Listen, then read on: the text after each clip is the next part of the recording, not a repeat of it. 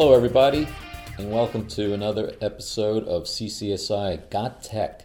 This is podcast number 17, and I'm today's host. My name is Larry Bianculli, and our conversation topic today will be current and future concerns of security IoT devices. So because it's a mouthful, I have two guest speakers with me today, one to defend the security side and one to defend the cloud side. So with that said, I have Matt Pascucci, CCSI's Cybersecurity Practice Manager, to my left, and none other than the infamous Joe Goldberg, CCSI's Cloud Practice Manager, sitting to the right. So, good day, gentlemen. Good day. Good morning. All right, let's jump right into it. So, IoT. I'm sure everybody by now has heard the three letters that seem to be so confusing to a lot of people, IoT. What makes IoT devices so risky, Matt? So I think the biggest part of this right now is there's very limited standards on IoT devices. So they still have the same thing. There's still, patching is still an issue. You're always going to see the SDLC of how you're pushing out and doing code and all that kind of stuff with them. But there's very limited standards on what can be done right now. There's a few of them. The IoT security standard that they're looking to release in the government now, which means they want to propose that anything that it's considered IoT is going to be patched. It's going to have proper coding standards, certificates, that kind of stuff. But the problem is that just because we do that here doesn't mean that someone in a foreign country is going to do that. And then if we purchase those devices, bring them networks, we're still vulnerable and exposed at that point. So that's one of the biggest issues that we see currently going on there. And then, they're very limited. It's very limited that people go out there and say, hey, we're going to go patch our, hardware sensor that hangs off this legacy hardware that no one even remembers half the time. So doing a good identification discovery of where they are, that's a big thing, currently right now. But also just understanding where your risks are and where your exposure is afterwards is also probably even bigger. Yeah. We've been hearing this term IoT for many years now, right? And so I think, just to frame it, right, you put it into a business, right? And so, businesses, when it comes to cybersecurity, they have most companies today, they'll have some type of cybersecurity posture, right? So they'll be doing things like microsegmentation, endpoint protection, and things like that, right? And they have a pretty hardened, environment when it comes to the typical, endpoint infrastructure, what they're trying to protect in terms of assets. Now, all of a sudden, you start introducing smart TVs into the equation, right? And you start introducing, bridge devices in conference rooms into the equation. And you hear stories about how, a specific hedge fund or, a private equity company had some of their equipment hacked, and how that information, what was happening in the boardroom was leaked out, and how it was held for ransom. So, these stories are becoming more and more frequent, and then you read that there's more and more exploits that are targeting some of the IoT-like devices. The Bluetooth hacks now, right? There are well-known Bluetooth hacks that are out there, right? So when you really start looking at it from a cybersecurity analyst, right, you have to maintain your current strategy of defense in depth. But when you now consider the new IoT devices, right, what else do you have to do to consider defending the entire organization, not just the IT assets, but all of the assets now? So from that standpoint, everything has the potential for risk. So as you mentioned, going out there and determining where they are and segmenting them, that's probably the first place to do it. But also getting things that are going to be, tools and processes, procedures, and, risk registers of, we do a good job, going out there, patching things from a Windows perspective. You can do that automated. A lot of times people don't do it, but, that's something that has become easier and easier to patch every day. But now you have a Samsung TV, or you have something hanging off an HVAC somewhere where they're not Windows, that you kind of just throw those to the corner. So identifying is always going to be the first aspect of this. And there's kind of, when you speak of IoT, there's kind of two areas that are, the major issue. And one of them is internal IoT devices that you brought in here that are being used for a particular purpose: TVs, soda machines, toasters, coffee machines, whatever, anything that has a NIC on it that's not, essentially being used as a console.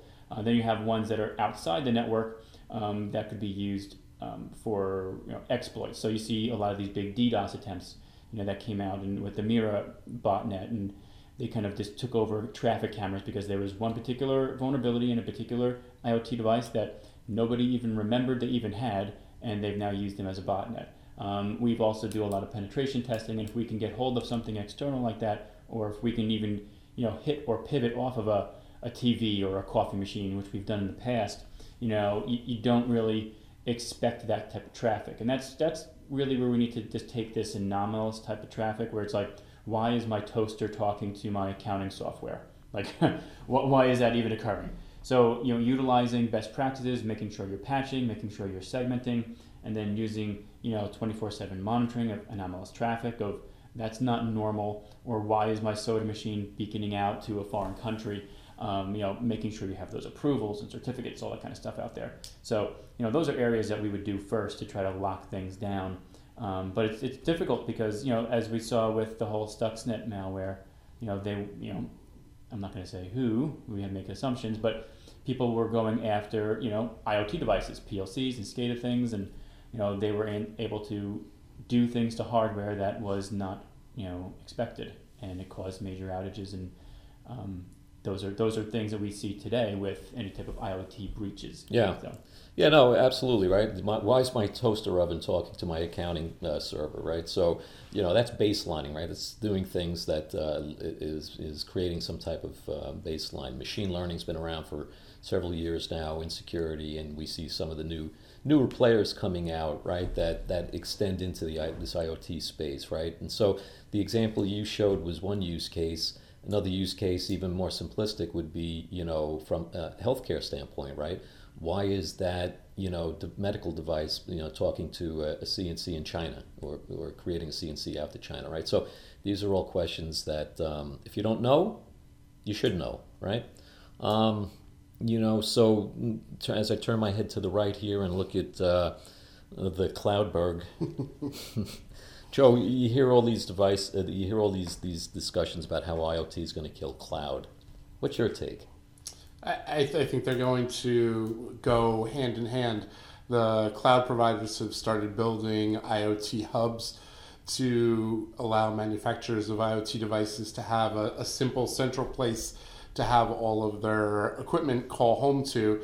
And these hubs will make it easier for manufacturers to push upgrades to their devices, to provide security and monitoring capabilities, so that hopefully manufacturers will be able to stay ahead of the curve and make it more cost effective for the manufacturer to build security in to the devices that they're already producing. Because if it gets to the point where your refrigerator is constantly stealing your credit card number, that's people are going to then stop asking for internet connected devices, and that will be bad for everybody.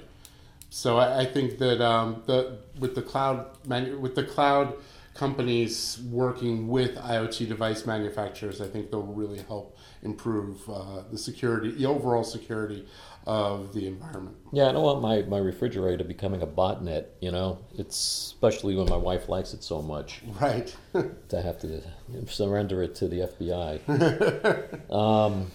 So, Matt, what about, for the listener out there, right, when it comes to IoT security,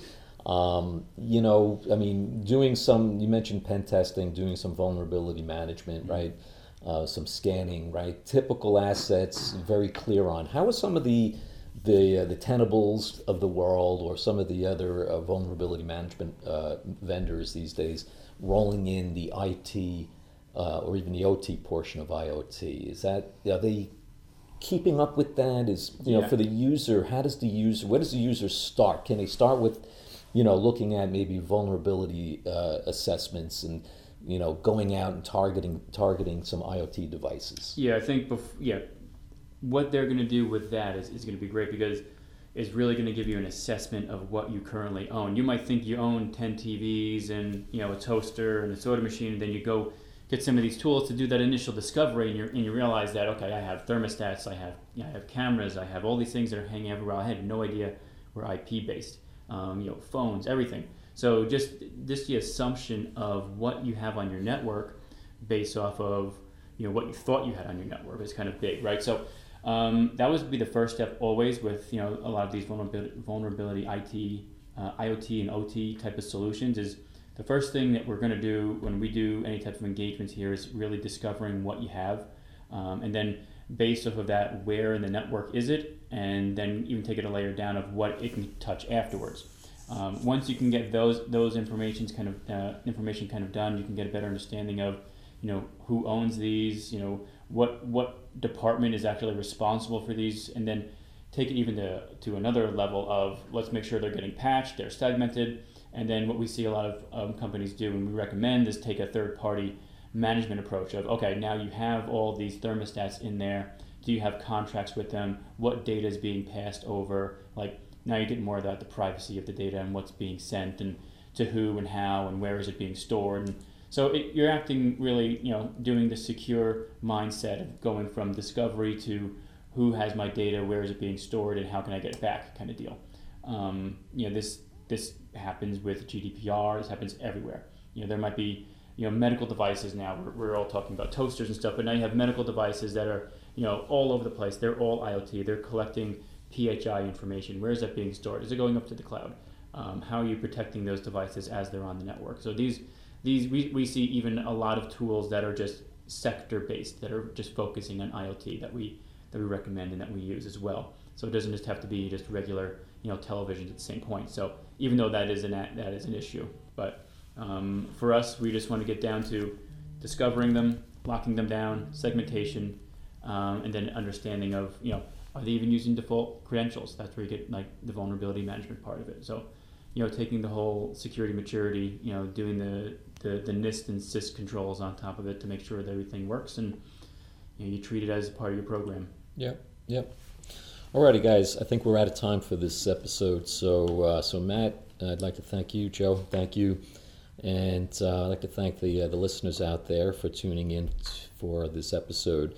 One other point to note is for anybody of interest in the New York City area, please check out our website and sign up we're going to have a one-day cybersecurity event on May 19th in New York City. It's going to be a good event. We're going to have a lot of cybersecurity topics and tracks that will be discussed with some manufacturers showing the latest wares. IoT's subject for today will be discussed there, and we'll have some vendors there representing some of their solutions. And you can find that information at ccsinet.com. So with that, I'd like to say good day. Thank you for tuning in, and until we talk again, have a great day.